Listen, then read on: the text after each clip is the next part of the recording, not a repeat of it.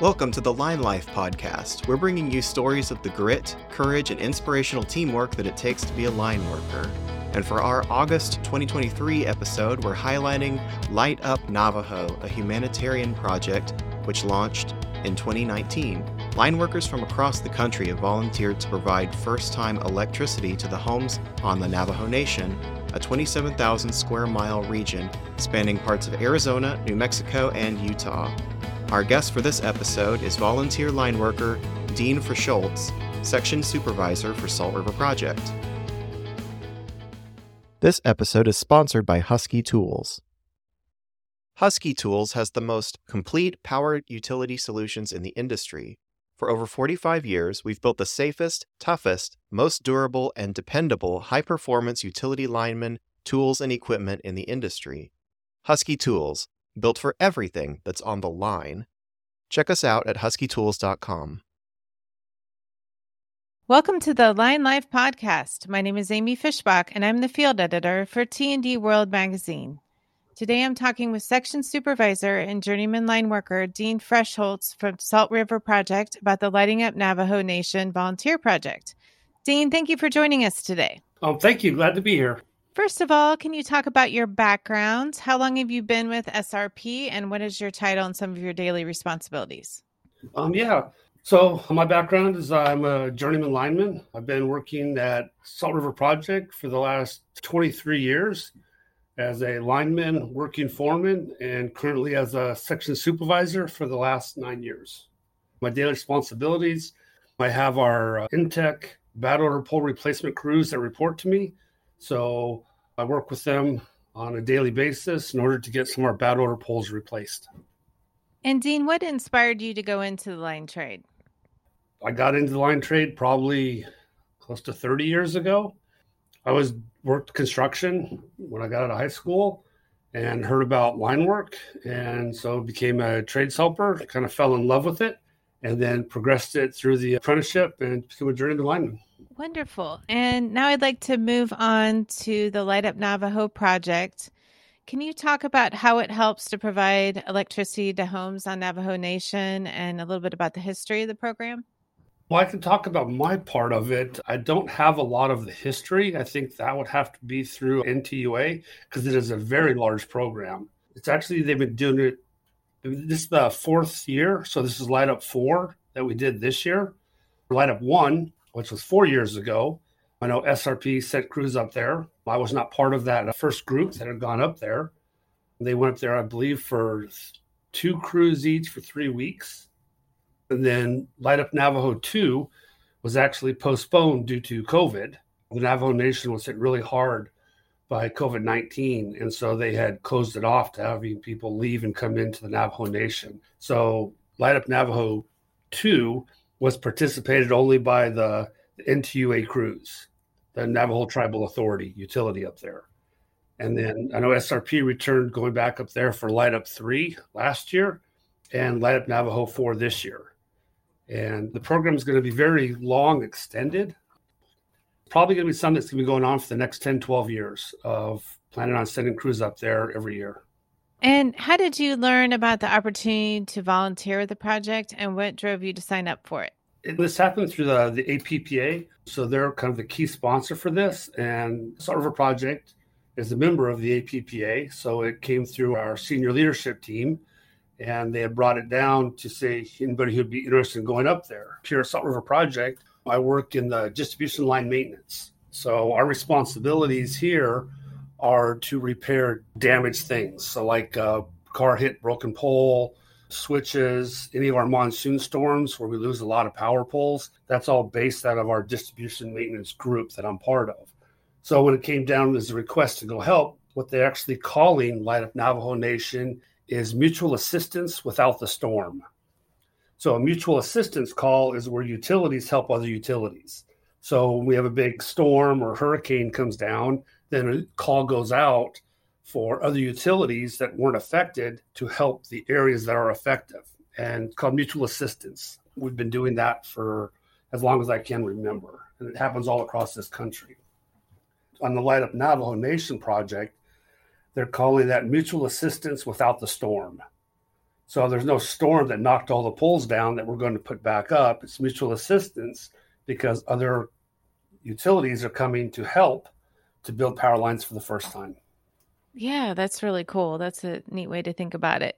And the volunteer project, you built 6 miles of power line. Your crew set 104 poles and strung more than 63,000 feet of wire over the course of 3 weeks. Can you talk about what it was like being part of that? I'd say it was very enjoyable. Our work here, it's all of our project. Majority of our work is in the metropolitan area.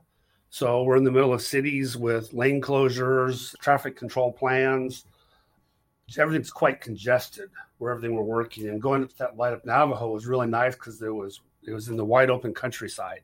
So you were on dirt roads and building power lines, straight lines without running angles and buck arms and 3-pot banks and everything. So it's kind of nice just to go out there and back to the kind of grassroots of just building a straight power line. Yeah, I bet that was beautiful out there. And how did you overcome the challenge of working with sandy terrain? I heard that your crews used a bulldozer to pull line trucks with trailers. So talk a little bit about that process of working with the sandy terrain.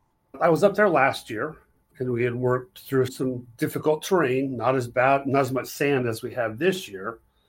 But so a couple of lessons learned from last year. When we went up there this time, we took only 6x6 trucks, which are 4-wheel drive boom and bucket trucks. So all the trucks we took up there had 4-wheel drive applications. We have very few trucks at SRP that are actually 4-wheel drive because we work in the city most of the time. So we actually procured our 4-wheel drive or 6x6 line trucks to go up there because we knew we were going to have some difficult conditions. And they worked quite well up there. But there were a couple of the projects that was just way too much sand that our trucks couldn't go through with pulling trailers. So NTUA had supplied a bulldozer with us so we could hook pulling ropes up to that bulldozer to help pull our trucks through some of the most sandy parts of the job. Yeah, that sounds like a great way to do it. And what were some of the other challenges on this volunteer project and how did you overcome them? A couple of the bigger challenges that we came across is working in Phoenix, Arizona. We're used to heat. That's what we deal with on a day-to-day basis. But up on the Navajo Nation, they're more of a 4-season type of atmosphere up there.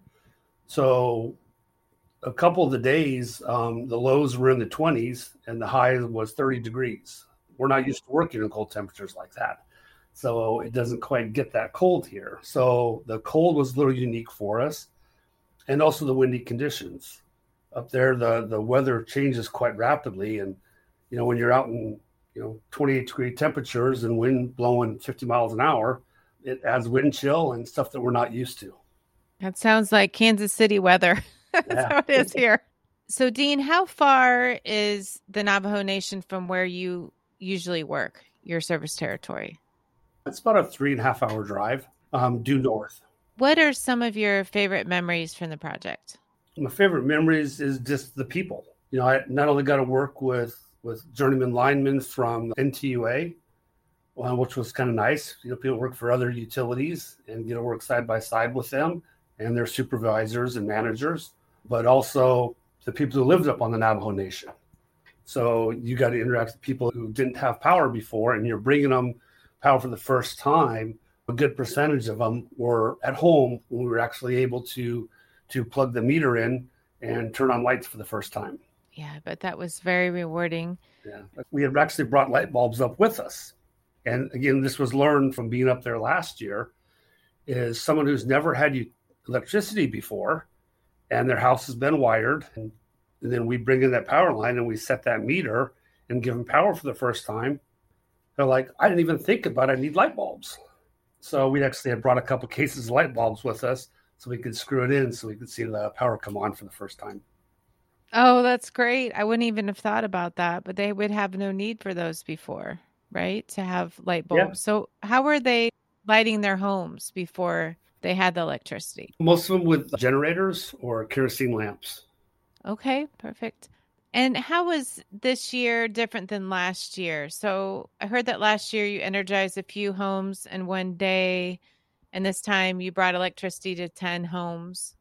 So this year, compared to previous years we had been there, was a little more remote.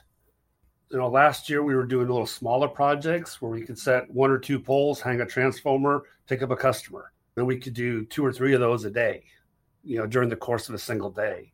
This year, be a little more in the remote areas where you would have to build a mile of line, so you would have to dig, frame, and set, 13, 14 poles, pull all that wire in, hang 1 can, and have 1 house at the end. So it's a little more remote, a little more traveling involved for driving. What were the reactions of the homeowners to the volunteer project? Like when that light bulb went off for the first time, what was that like for you to witness that and for the homeowners? They were very excited, to have power. It made me feel great. Kind of what I relate it to is it felt like a humanitarian effort in our own backyard. I didn't even realize before I had volunteered to go up to this, I never even processed that there was people living in the state of Arizona in 2023 who did not have electricity. Mm-hmm. That was kind of news to me. And then when I got up there and actually saw it, I was amazed. I bet. And where did you stay during the volunteer project and how were meals arranged? We stayed at a hotel around Page area.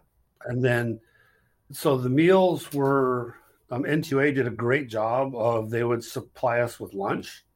So typically we would, grab something at the hotel in the morning for breakfast, head out to the job. And then during the course of the day, the NTUA would actually deliver lunch to our job site. So we'd break down and have lunch, and then we'd work the rest of the day, head back to the hotel, and grab dinner that night. And Dean, did you have the line workers who typically work with you? Were they with you on this project, or were you working with different crews from SRP on this job? It was a mix. Some of the crews actually reported to me on a weekly basis, and some of them did not. But they were all out of our distribution line maintenance team, and I'm intimately familiar with all those guys. I've worked with them at different points in my career here, so I knew all of them on a first-day basis. So we had kind of put all the volunteers together and made crews. And then how many line workers did you have total from SRP on this year's project? So we had, 11 people, 1 supervisor, working foreman, 3 linemen, an operator, and a mechanic. Okay. And you joined line workers from 26 utilities on the project. And you had mentioned it was kind of like mutual aid without the storm. What was it like to work side by side with the other companies on this project? Well, we never really worked side by side with other utilities. The Navajo Nation is a very large area. It encompasses a lot of miles. So as the crews come in to help out with Light Up Navajo, then they put them in different districts. So we were kind of in the Tuba City area out of that district and worked some of the surrounding areas.